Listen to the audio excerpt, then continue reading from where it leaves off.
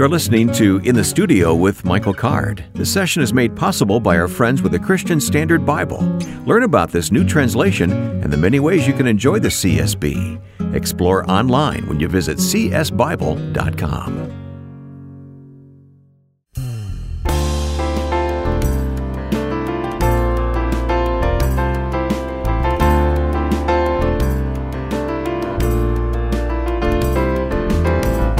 Thanks for hitting the play button and joining us now for In the Studio with Michael Card. I'm Wayne Shepherd. Michael, you are at home. I'm in my studio in Chicago. Yes. This is reality podcast today, though, because you have grandkids in the house with you. Yeah, you may hear an occasional little sound in the background, and that's one of my two of my grandchildren are here today, Lily and Rose. So, well, it's a sweet sound, believe me. It really is. Okay, well, I'm glad you enjoy it. Usually it's me crying in the background, so now it's them. Speaking of grandchildren, listen to this comment which comes to us from the UK. Ian wrote to us, "We started to listen to your music in the 1980s when our children were little, so they grew up with it. We had our grandchildren in the car this week, and we were listening to my Christmas playlist, which, of course, had Emmanuel on it. When the track played, our 8-year-old grandson said, 'This is Michael Card. Can we listen to I Am the Prophet?'" Yes, that's what we're looking for. I thought you'd like to know how your music has blessed the generations of our family. Thank you so much. Wow, that is very cool. That's a cute story, isn't it? Later in the program today, Curtis Zachary will join us talking about his book, Finding Soul Rest. I know he's a good friend of yours. We look forward to meeting him. I'm so anxious to sort of introduce our listeners to CZ. He's one of my favorite people. You're about to find out about who CZ is. I'm looking forward to meeting him here on the program. I read that one listener comment about that song. We're going to hear other comments about specific songs that you've written. We'll hear some of those later in the program here today. So stay tuned for all of that, okay? But right now, Michael begins with a song recorded in the studio, Things We Leave Behind.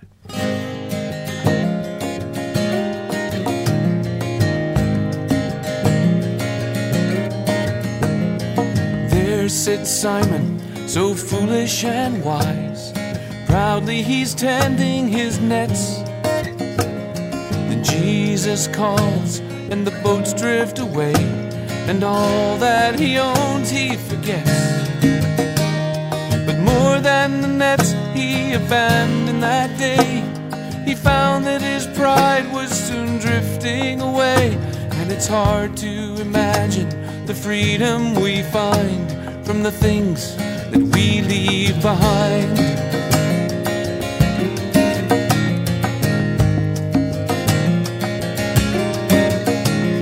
And Matthew was mindful of taking the tax and pressing the people to pay. But hearing the call, he responded in faith and followed the light and the way. And leaving the people so puzzled, he found that the greed in his heart was no longer around. And it's hard to imagine the freedom we find from the things that we leave behind. Every heart needs to be set free from possessions that hold it so tight. 'Cause freedom's not found in the things that we own. It's the power to do what is right. With Jesus our only possession, then giving becomes our delight. And we can't imagine the freedom we find from the things that we leave behind.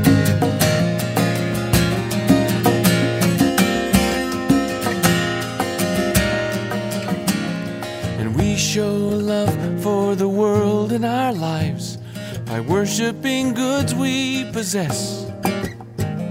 But Jesus said, lay all your treasures aside and love God above all the rest. 'Cause when we say no to the things of the world, we open our hearts to the love of the Lord. And it's hard to imagine the freedom we find from the things that we leave behind. Oh, and it's hard to imagine the freedom we find from the things that we leave behind.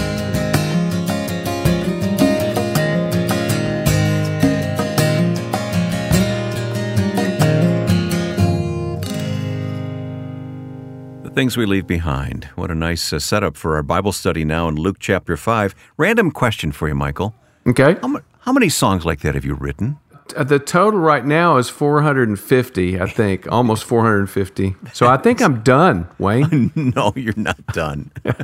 That's amazing. I love it. All right. Well, let's get into this study now, Luke chapter 5, the miraculous catch of fish. Luke has this distinctive vocabulary. He's always bringing up that people are astonished or amazed, and he has technical, nautical vocabulary, and we're going to see all of that in just these few verses. Okay. Shall I read it? Yeah. Read it to us from the CSB. I've got my notes are all in the NIV. I have yet to get my large CSB study Bible. They haven't done that yet, the loose leaf study Bible, but that's coming. All right. I know it will be, and we really appreciate our partnership with CSB, don't we? Yeah. All right. This is Luke chapter 5, and I'll read first 11 verses? Yes. As the crowd was pressing in on Jesus to hear God's word, he was standing by Lake Gennesaret. He saw 2 boats at the edge of the lake. The fishermen had left them and were washing their nets. He got into one of the boats, which belonged to Simon, and asked him to put out a little from the land. Then he sat down and was teaching the crowds from the boat. When he had finished speaking, he said to Simon, "Put out into deep water and let down your nets for a catch." "Master," Simon replied, "we've worked hard all night and caught nothing. But if you say so, I'll let down the nets." When they did this, they caught a great number of fish, and their nets began to tear. So they signaled to their partners in the other boat to come and help them. They came and filled both boats so full they began to sink. When Simon Peter saw this, he fell at Jesus' knees and said, "Go away from me, because I'm a sinful man, Lord." For he and all those with him were amazed at the catch of fish they had taken. And so were James and John, Zebedee's sons, who were Simon's partners. "Don't be afraid," Jesus told Simon. "From now on, you will be catching people." Then they brought the boats to land, left everything, and followed him. Yeah, this is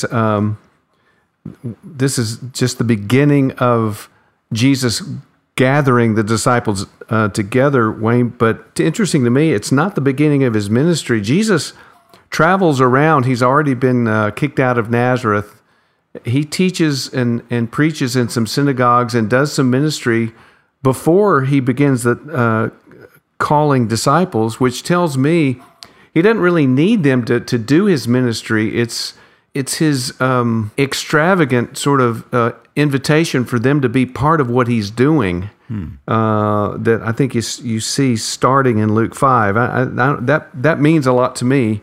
He doesn't need us to do his ministry. He can do his ministry without us, but he gives us the privilege of working with him. So I think that speaks a lot about his character. But in verse 1 there, uniquely, Luke refers to it's the Sea of Galilee we're talking about. It's also called the Sea of, or the Lake of Gennesaret. He refers to it as a lake because he's seen the Mediterranean.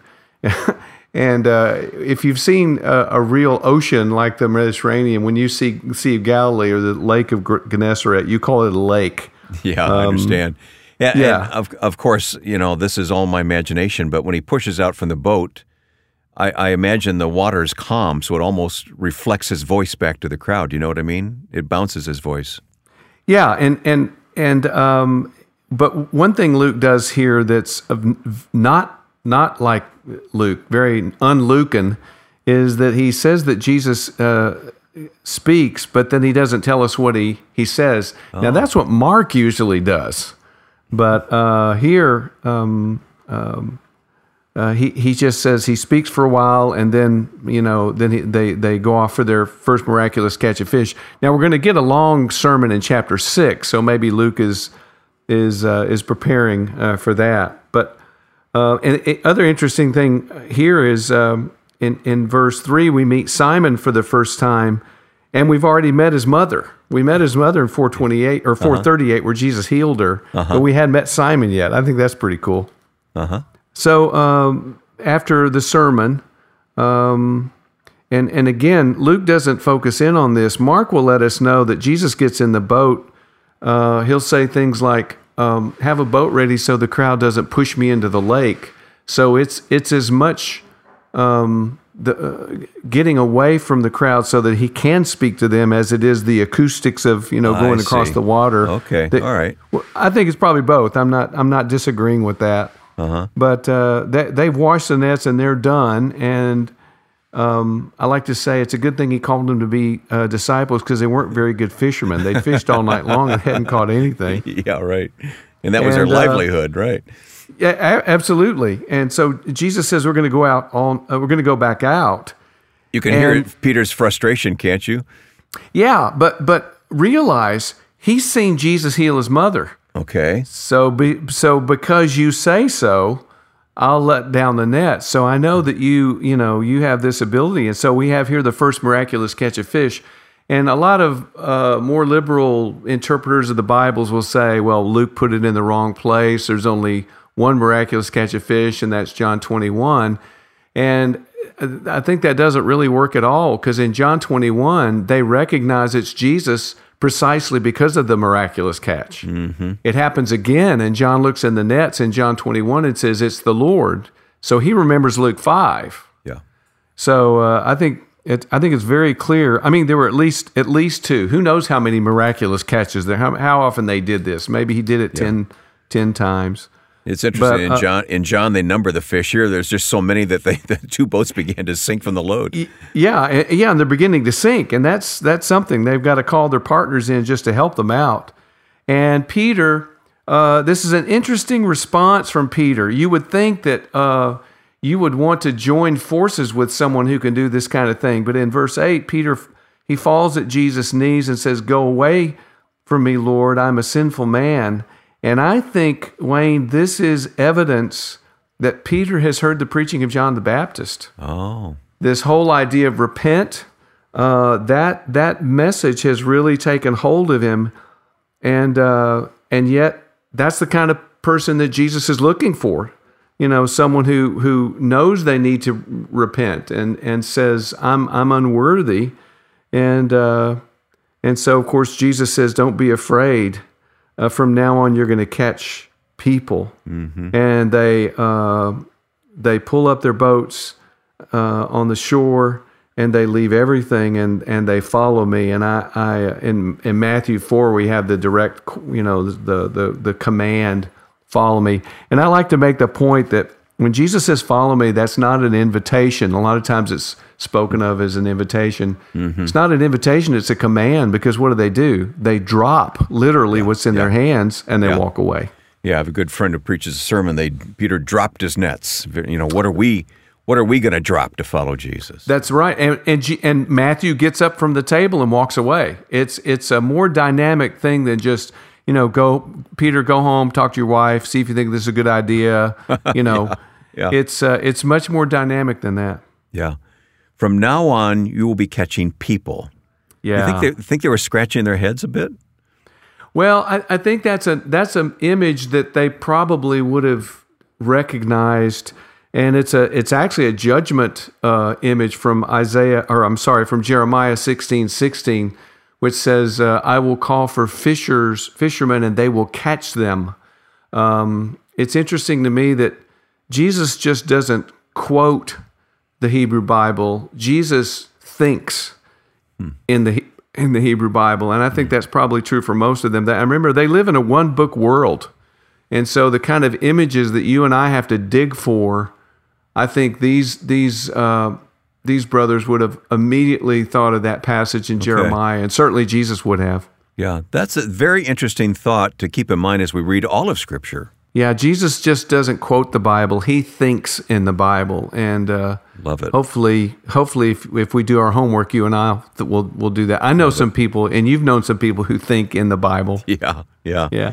And to be noted here is that Jesus gets a 3-for-1, right? He's talking to Simon, but he gets James and John thrown in. So right. And Bill Lane used to say, imagine you're Zebedee, and all of your partners just walk away, and you're standing there with your mouth open. Wow. Yeah.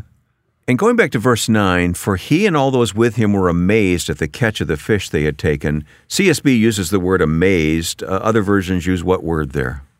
Well, NIV used astonished. And what I like to say about Luke is that Luke, he exhausts the language of amazement. There are 4 or 5 different Greek words that can be used and can be translated to be amazed or to be astonished. Sometimes even to be fearful. And Luke uses all of those words, and sometimes he'll use 2 in the same verse. And you can almost learn to recognize this kind of Lucan language that, they were amazed and astonished. When you hear that, that's Luke. Yeah. And one of the things he does that I think is interesting is he makes us wait for the moment in his gospel when Jesus is amazed. So the Mary and Joseph are amazed, and the shepherds are amazed, and you're asking yourself all the while, when is Jesus going to be amazed? And I'll just leave that for you to figure out, Wayne. Okay. Me and everyone listening, by the way. All right. And if I recall correctly, one of your books on Luke, your book on Luke is titled The Gospel of Amazement, right? Right, The Gospel of Amazement. And here's what else that means. We know that Luke was not an eyewitness, that he gathered eyewitness testimony. And so think about it just for a minute. He's talking to people several years after he writes his Gospels in 60s, 20, 30 years after Jesus. And he's talking to eyewitnesses, and guess what? They are still amazed.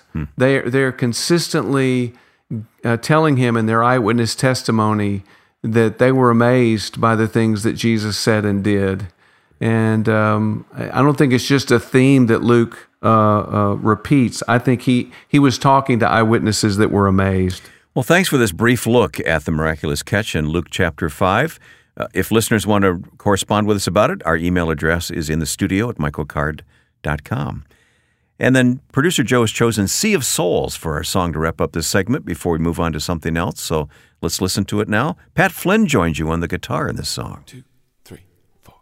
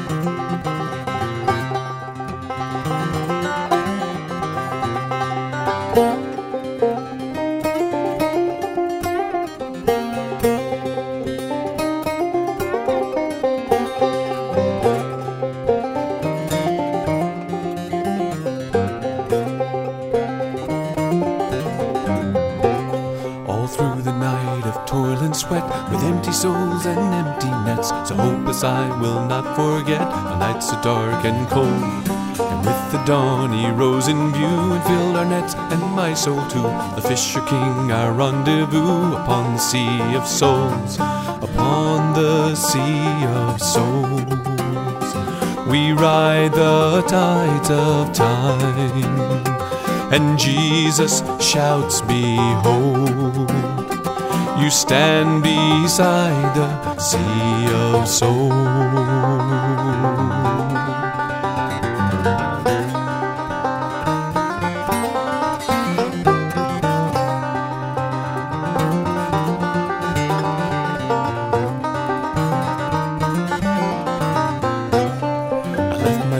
And boats behind to follow him, so I could find a way to cast a different line upon the sea of souls, upon the sea of souls.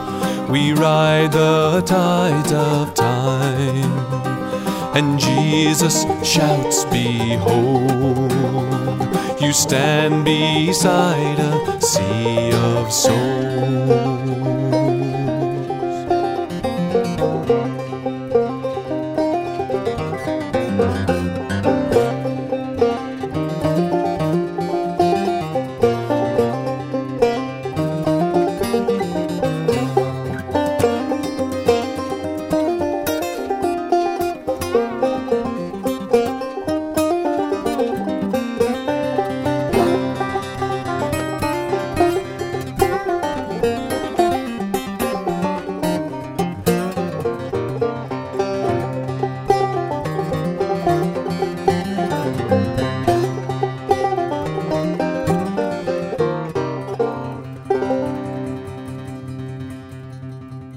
In this creativity segment, I thought, Michael, that we could talk about the process of writing songs. You've written, as you said earlier, 450 of them. Yeah, I think the actual number may be 436, but I just round up. But tell me about the process. We touch on this from time to time, but it's interesting to learn about how you go about doing what you do. Yeah, I see these people who, have songwriting seminars and teaching people how to do it, and I really can't, and I'm not saying that there aren't people that can teach you how to do it. I just can't imagine what that would look like, because for me, it's there's a certain amount of anguish, and you feel this. The prophets describe this burning in their bones, like, God help me if I don't write this down. And that's been my experience of songwriting. It's just you feel this burden, and sometimes it's really clear what you need to say, but other times I don't even know what it is. And the burden is to go find this, but you just have this sort of burning in your bones to say something significant. And so 35 years of doing that, and sad to say, I can't tell you how I do it. I understand that. I really do understand that, and it's there's experience involved here. Yeah. There's the Spirit leading involved. There's mystery involved as well. and then I think God matches up your desire, because God knows one of the things I love to do is study, and so it's an excuse to way over study and way over prepare. But then you've got this blank sheet, and you've got in 3 minutes basically you have to say something. You distill it. Yeah, you bring it down. And sometimes that's fun and fulfilling, and sometimes it's like, having a tooth pulled. So, hey, let me read a couple of comments. I have one. Maybe you have one there in front of you. Hello, Michael. Just a quick note to say thank you for your music. Over the last few days, I've been drawn back to Come to the Cradle and Sleep Sound in Jesus. Listen, my father-in-law died yesterday of COVID. But we were able to be with him in person by day and by FaceTime at night. Over and over again, I sang Baroka to him. That's the blessing song. I had wanted to sing it to my own father as he died of ALS in 2001, but couldn't find the courage to sing it in his presence, so I sang it elsewhere with him in mind. Thank you for putting this song to the blessing in numbers so that I could sing this blessing to him. It's so interesting to me that the parallels between birth into this life and birth into the next, many of the lullabies seem appropriate for both. Wow. And that comes from a listener named Wow. Wayne. I never thought of that. So, the Bible, the metaphor that Jesus uses is asleep. You fall asleep. Mm-hmm. Wow. I never thought of that.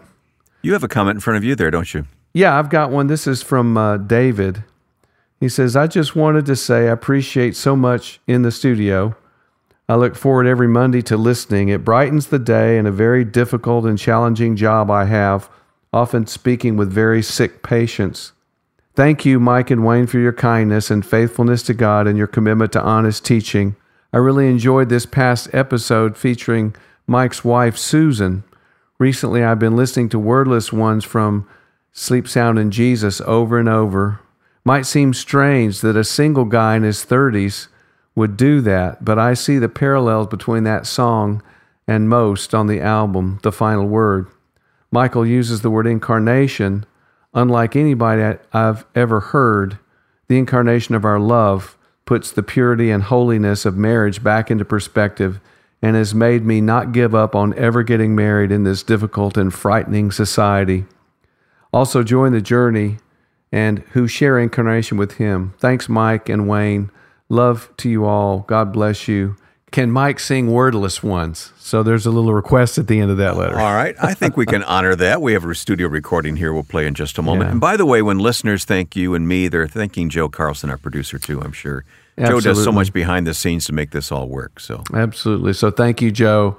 And thank you, Wayne and David, for sending in that encouragement.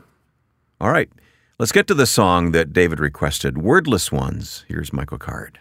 In your loving arms we lay this wordless one so new, the incarnation of our love we dedicate to you.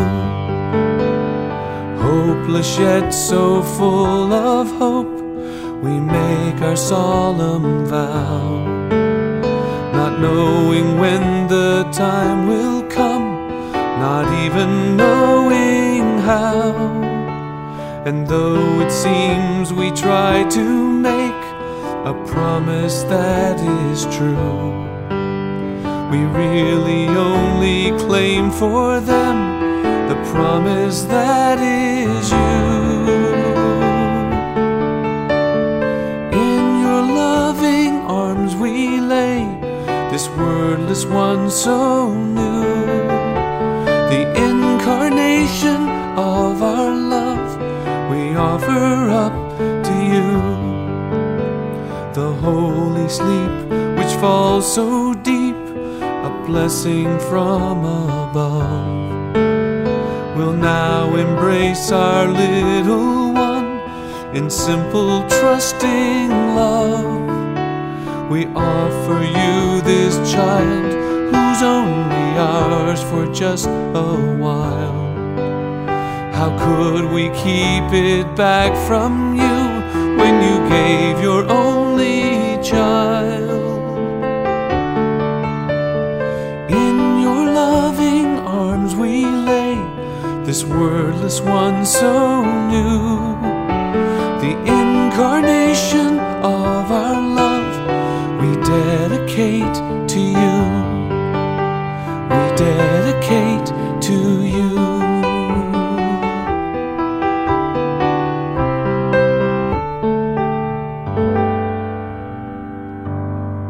We're going to pause this session there as we reset the studio for the second half coming up.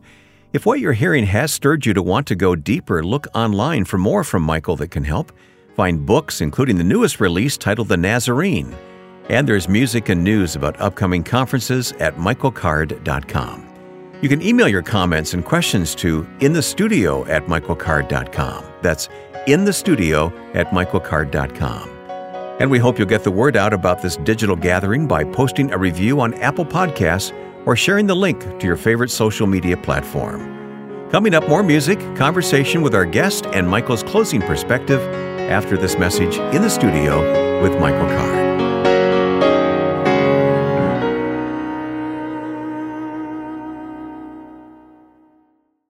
The Disciple Study Bible is this month's featured CSB resource. I'm glad we're partnering with the CSB.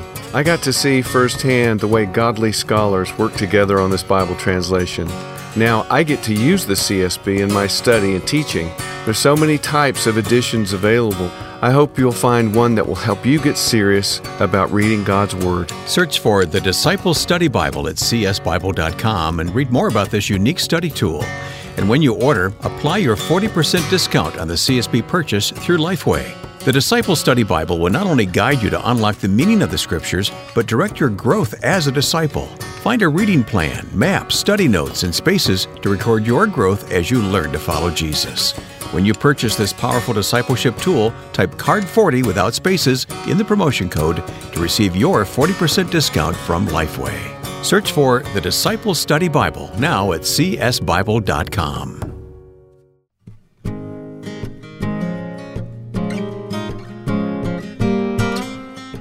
Michael, a guest will join us here in just a moment, but may I share this comment from Matt, who sent this to us? I want to share something with you, he says.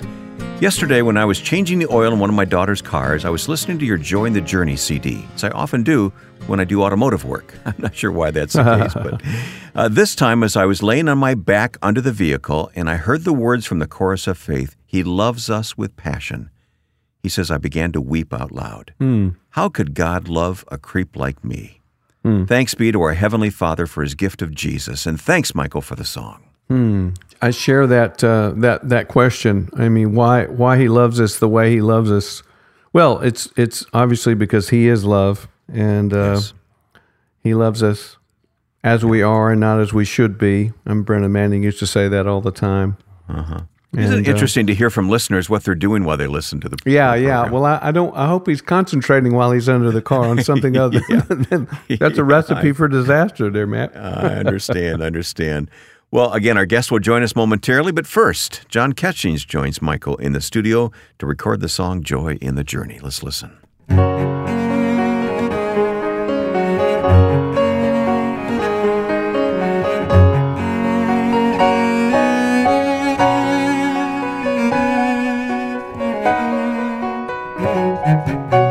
There is a joy in the journey. There's a light we can love on the way. There is a wonder and wildness to life, and freedom for those who obey. And all those who seek it shall find it, a pardon for all who believe, hope for the hopeless, and sight for the blind.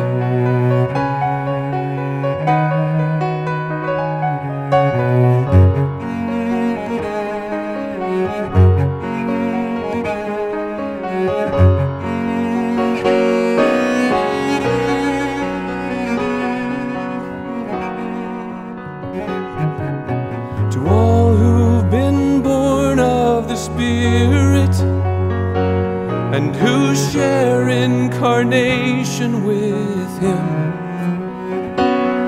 who belong to eternity, stranded in time and weary of struggling with sin.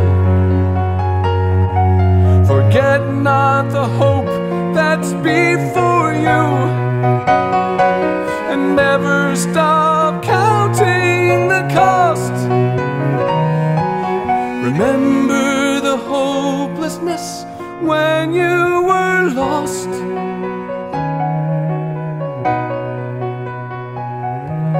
'Cause there is a joy in the journey. There's a light we can love on the way. And there is a wonder and wildness to life, and freedom for those who obey.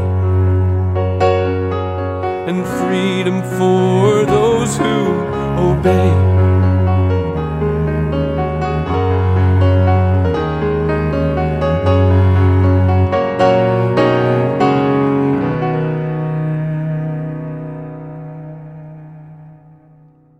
I'm imagining a lot of smiles on the faces of our listeners right now. They love that song, Joy in the Journey. Yeah. John Ketchings, by the way, on cello there, of course. Yeah. Classic rendition of that song by the two of you. So thank you. Yeah, he is something else. Speaking of something else, you want to introduce our guest to us? Yeah, let me introduce my friend CZ. I've been helping out at a church that's looking for a pastor. And I said, you really got to have CZ come and preach. And they said, well, what do you have to say about CZ? And the best thing I could say was, I wish he was my pastor. Okay. You know him as CZ. We know him as Curtis Zachary. Yeah. Welcome. He welcome. preaches and writes, but he's a sweet brother. Welcome, CZ. Man, so kind to be with you guys and have the chance to be able to chop it up. Well, who is CZ, Michael? Well, he's the guy that you want to get together if you want to talk about Scripture or talk about who Jesus is and what He means. And one of my favorite thing about CZ is when you're having coffee with him, he gets so excited he keeps punching you physically. He'll punch you in the arm, and it's just I don't know anybody like him. So thanks for giving us some of your valuable time, Pastor. Oh, my goodness. Well, I do get excited about talking about Jesus. There's no question about that. Yeah. But he's also the author of a book, Finding Soul Rest. And all kidding aside, you really think highly of this guy, don't you? I do. I'm teasing a lot, but teasing is my love language. And there's one of the essays that I wanted to have him talk about. It's a theme that we that comes up on this show all the time. I just wanted to read one paragraph. When most people refer to being in a wilderness season, it's usually with negative connotations. The wilderness is a term often used to describe a period of time you would like to escape as soon as possible. We don't know where we are going, what will happen, or how long it will take. If we think we're in the wilderness, we want out. And then you go on to say that there's a completely new way of looking at the wilderness. What do you think, CZ? Yeah, I think one of the most impactful conversations I had when I went to Israel last fall was around the wilderness and what it represented for the people there locally. And in one of those conversations, somebody said, we have a different perspective around the importance and what it means to be present in the wilderness. And there's not an immediate negative connotation that many of you Westerners hold. And I said, where does that come from? And as you know, they'll usually answer a question with a question over there. And they responded by saying, well, have you read the Bible? And they went on to describe how so many instances of clarity, of insight that has come from God, so many instances of clear and perfect understanding of mission came in the wilderness. You know, you see Moses hearing from the burning bush. You see Paul, after becoming blind, retreating to the wilderness and experiencing the revelation of the gospel directly from God. You see Jesus, who's baptized, the Holy Spirit falls on him like a dove, and immediately the Spirit leads him to the wilderness. And so it's in the wilderness that there's this clarity of opportunity to hear from God. Now, it doesn't negate that it's hard. It doesn't negate that it's rough, and that, you know, I was having this conversation in the wilderness of Zin, and being there for about 30 minutes, I was ready to leave. Mm-hmm. I mean, it was hot. The bugs were everywhere. There was nowhere comfortable to sit down. There were very few trees to provide shade. So it is uncomfortable. There is very little life or vegetation. But the other thing that was juxtaposed against that was, as we started walking through, you could see how the clarity of sound would travel so easily because there were no obstacles or no encumbrances of hearing the transmission of sound. So the deafening silence was so apparent. And you think about, where would you want to be in order to hear from God? And it's in this place where there's no distraction. And so it reframed, it reshaped what wilderness looks like. And it actually changes what conversation looks like now in some of the difficult seasons that we find ourselves in right here in America. So I'm hearing God speaks in the silence of the heart. He establishes his sonship and daughterhood in the wilderness. And the passage is like, out of Egypt I've called my son. My mentor used to say that the sonship of Israel was established in the wilderness. So it's like, that's where God definitively does his thing, huh? Yeah, and I think it's hard for us because our natural proclivity is always going to be to move to a place of comfort, to move to a place of understanding and resonance with the way that we operate. I mean, it's just our default setting. And the wilderness figuratively and actually represents a space where you are dependent. You are hopefully and aspirationally moving toward a place where, unless God shows up, things aren't going to change. Unless God moves, there will not be deliverance or provision or restoration. We need God to do a thing. And the physical wilderness represents that in a very real way. When I was walking through and seeing nothing but brown in every direction, you could easily see how the longing for water, or the longing for what we end up realizing is manna from heaven, could be present, because you're thinking, there is no hope in my understanding to find out how I'm going to get food or to find sustenance. So God is going to have to do something. So moving that to a figurative sense, there's no other way to think except, man, unless God shows up in the midst of our tension, in the midst of our difficulty, our suffering, we have no way forward. And I believe, like you just referred to, that's exactly where God wants us to be continually. Yeah, so we have to rely on manna and the water that comes from the living rock, or living water that comes from the rock. His protection. We become totally dependent on him in the wilderness. And I think one of the things that's interesting about that is there are, so in the New Testament, it talks often about suffering. Romans 5 talks about suffering. James talks about suffering. And, we see in the Bible that in this life there will be trials. Talks about the value of suffering, how suffering makes us complete, lacking nothing. In Romans 5, it says that our suffering produces endurance. Endurance produces character. Character produces hope. So there is a purpose for suffering. And what's interesting about the wilderness is that the wilderness is a representation of us being in a suffering season that requires for God to bring our relief. And what is so meaningful to me moving forward now in New Testament life, apart from Israel, here living in Franklin, Tennessee, is I need to find ways to voluntarily submit myself to many suffering so that I can remember God's suffering or God's sustenance. And you might be saying, well, why would anybody voluntarily suffer? Well, what are some of the things that God reminds us of in Matthew 6? When you pray, when you fast, and when you give. Fasting is a mini suffering. So the reason I turn over the plate is for me to remember what I normally go to in my own satisfaction of my own hunger, my own desires. I am now saying to God, I'm inviting you to replace the things that I normally would do myself. So unless you show up and supply and supplement my hunger, I'm going to be desperate. But I believe and I'm hopeful that you can do the thing that I can't do. So remembering those little places of suffering help us in the big places of suffering as we walk through life. CZ, I'm intrigued by the idea of the two of you talking about suffering in the wilderness, and yet your book talks about soul rest.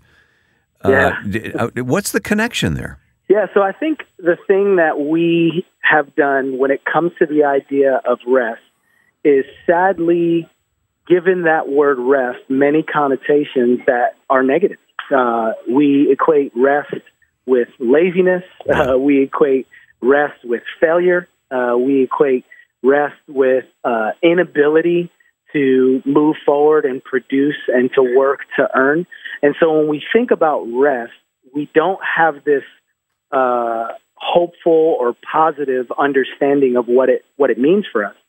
But the thing that's so interesting about the way that God made us is, in Ecclesiastes 3, there's a famous passage that was turned into the bird song. There's a time for mourning and dancing and all the different things. But it says in Ecclesiastes 3:11, He's made everything beautiful in its time.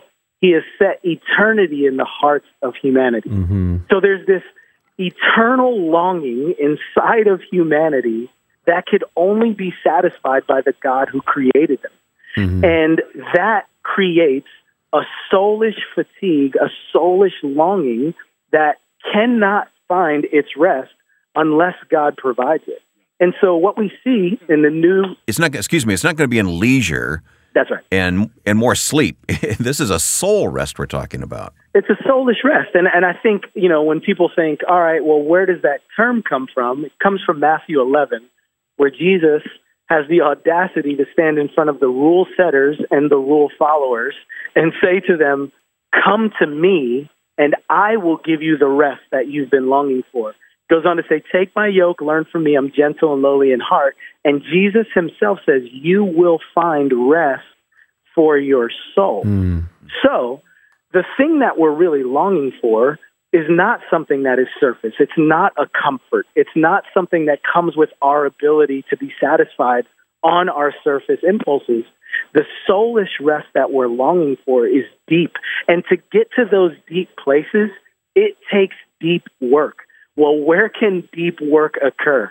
It can occur in the wilderness. Mm. Deep work can come when you can hear. Deep work can come when you remove the obstacles, you remove the barriers. We need to voluntarily find places, not for us to produce, to make, and do more, but for us to return in repentance to God, to listen, to trust, to be open, to be silent. And whatever it takes for us to do that, we need to do that. And I know, I think Henry Nouwen said, we wait for God to find us in the wilderness. So you're talking about living an uncluttered life and being able to hear and being able to listen And so the rest is sort of an active rest. That is so good. Mm-hmm. I love that phrase. Active rest is exactly right. It's for us to continually mine down and find the obstacles and the barriers and the pieces of rock that are limiting the water and the nutrients to get to our roots. Mm-hmm. So even as we're resting, I think about a gardening analogy. Obviously, the Bible is filled with imagery of flourishing and trees and all these different things. If I think about what a plant needs to grow, I can't make the plant grow, but what I can do is cultivate the ground around the plant to make sure that those roots are getting what they need. I want to eliminate weeds. I want to eliminate the rocks. I want to eliminate all of the barriers for that plant to have what it needs to grow. It will do what it is intended to do naturally as long as there aren't things that are limiting the flow. And when we think about what it means for us to live and to flourish as followers of the way of Jesus, we don't need more Spirit. We don't need more Jesus. What we need is to identify the barriers to intimacy and to identify the limiting factors where we're allowing those things to flourish in and through our lives. So our active rest, as you said, which is a beautiful phrase, is our job is to not try to produce, make, and grow our own fruit, but for us to look at the places where we are limiting God in his ability to flow and to do the thing that he will naturally do as a result of knowing. Beautiful, beautiful. Michael, maybe you'll be quoted in CZ's next book. Who knows? Active rest. You'll get there. Well, come on. Well, I've been stealing stuff from him for years, so. Okay, all right. I appreciate you giving us some of your valuable time, Pastor. I know you are a busy man. Man, I love it. It was so fun to be with you guys. Curtis Zachary, his book is Finding Soul Rest, 40 Days Connecting with Christ. We'll, of course, have more information in our program notes for this podcast online. So thank you, brother. Oh, honored to be with you. A sign shall be given, a virgin will conceive, a human baby bearing undiminished deity. The glory of the nations, a light for all to see, and hope for all who will embrace his warm reality. Emmanuel, our God is with us, and if God is with us, who could stand against us? Our God is with us, Emmanuel.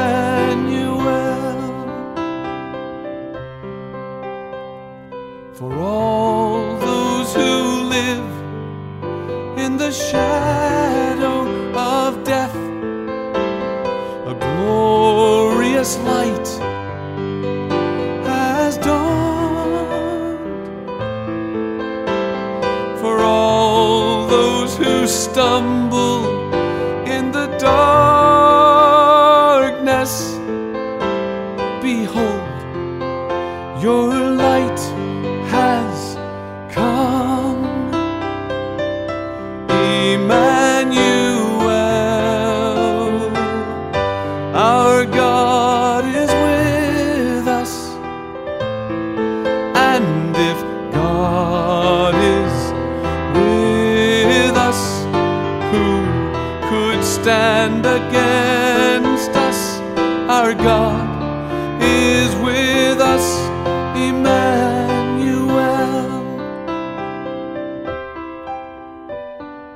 So what will be your answer?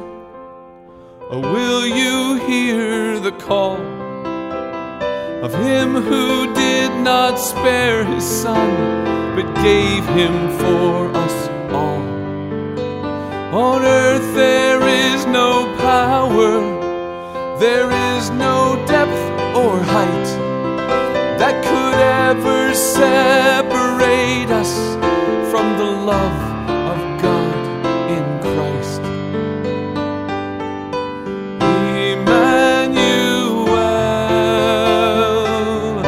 our God is with us, and if God is with us, who could stand against us? Our God is with us, Emmanuel.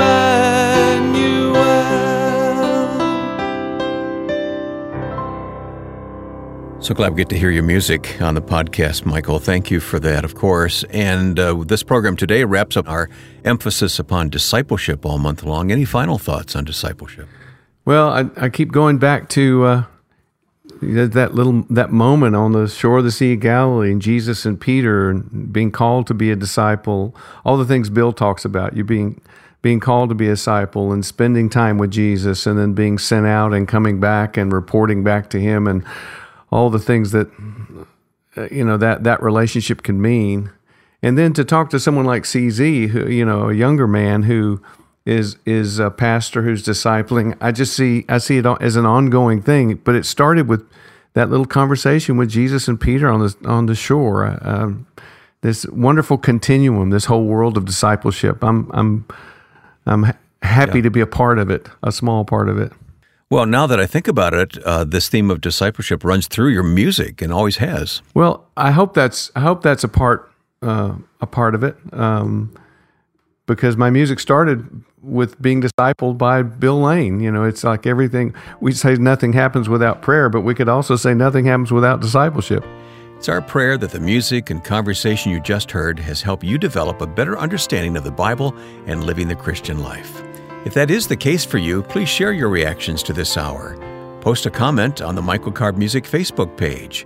Write a review on Apple Podcasts, or share the link to what you've discovered on your favorite social media platform.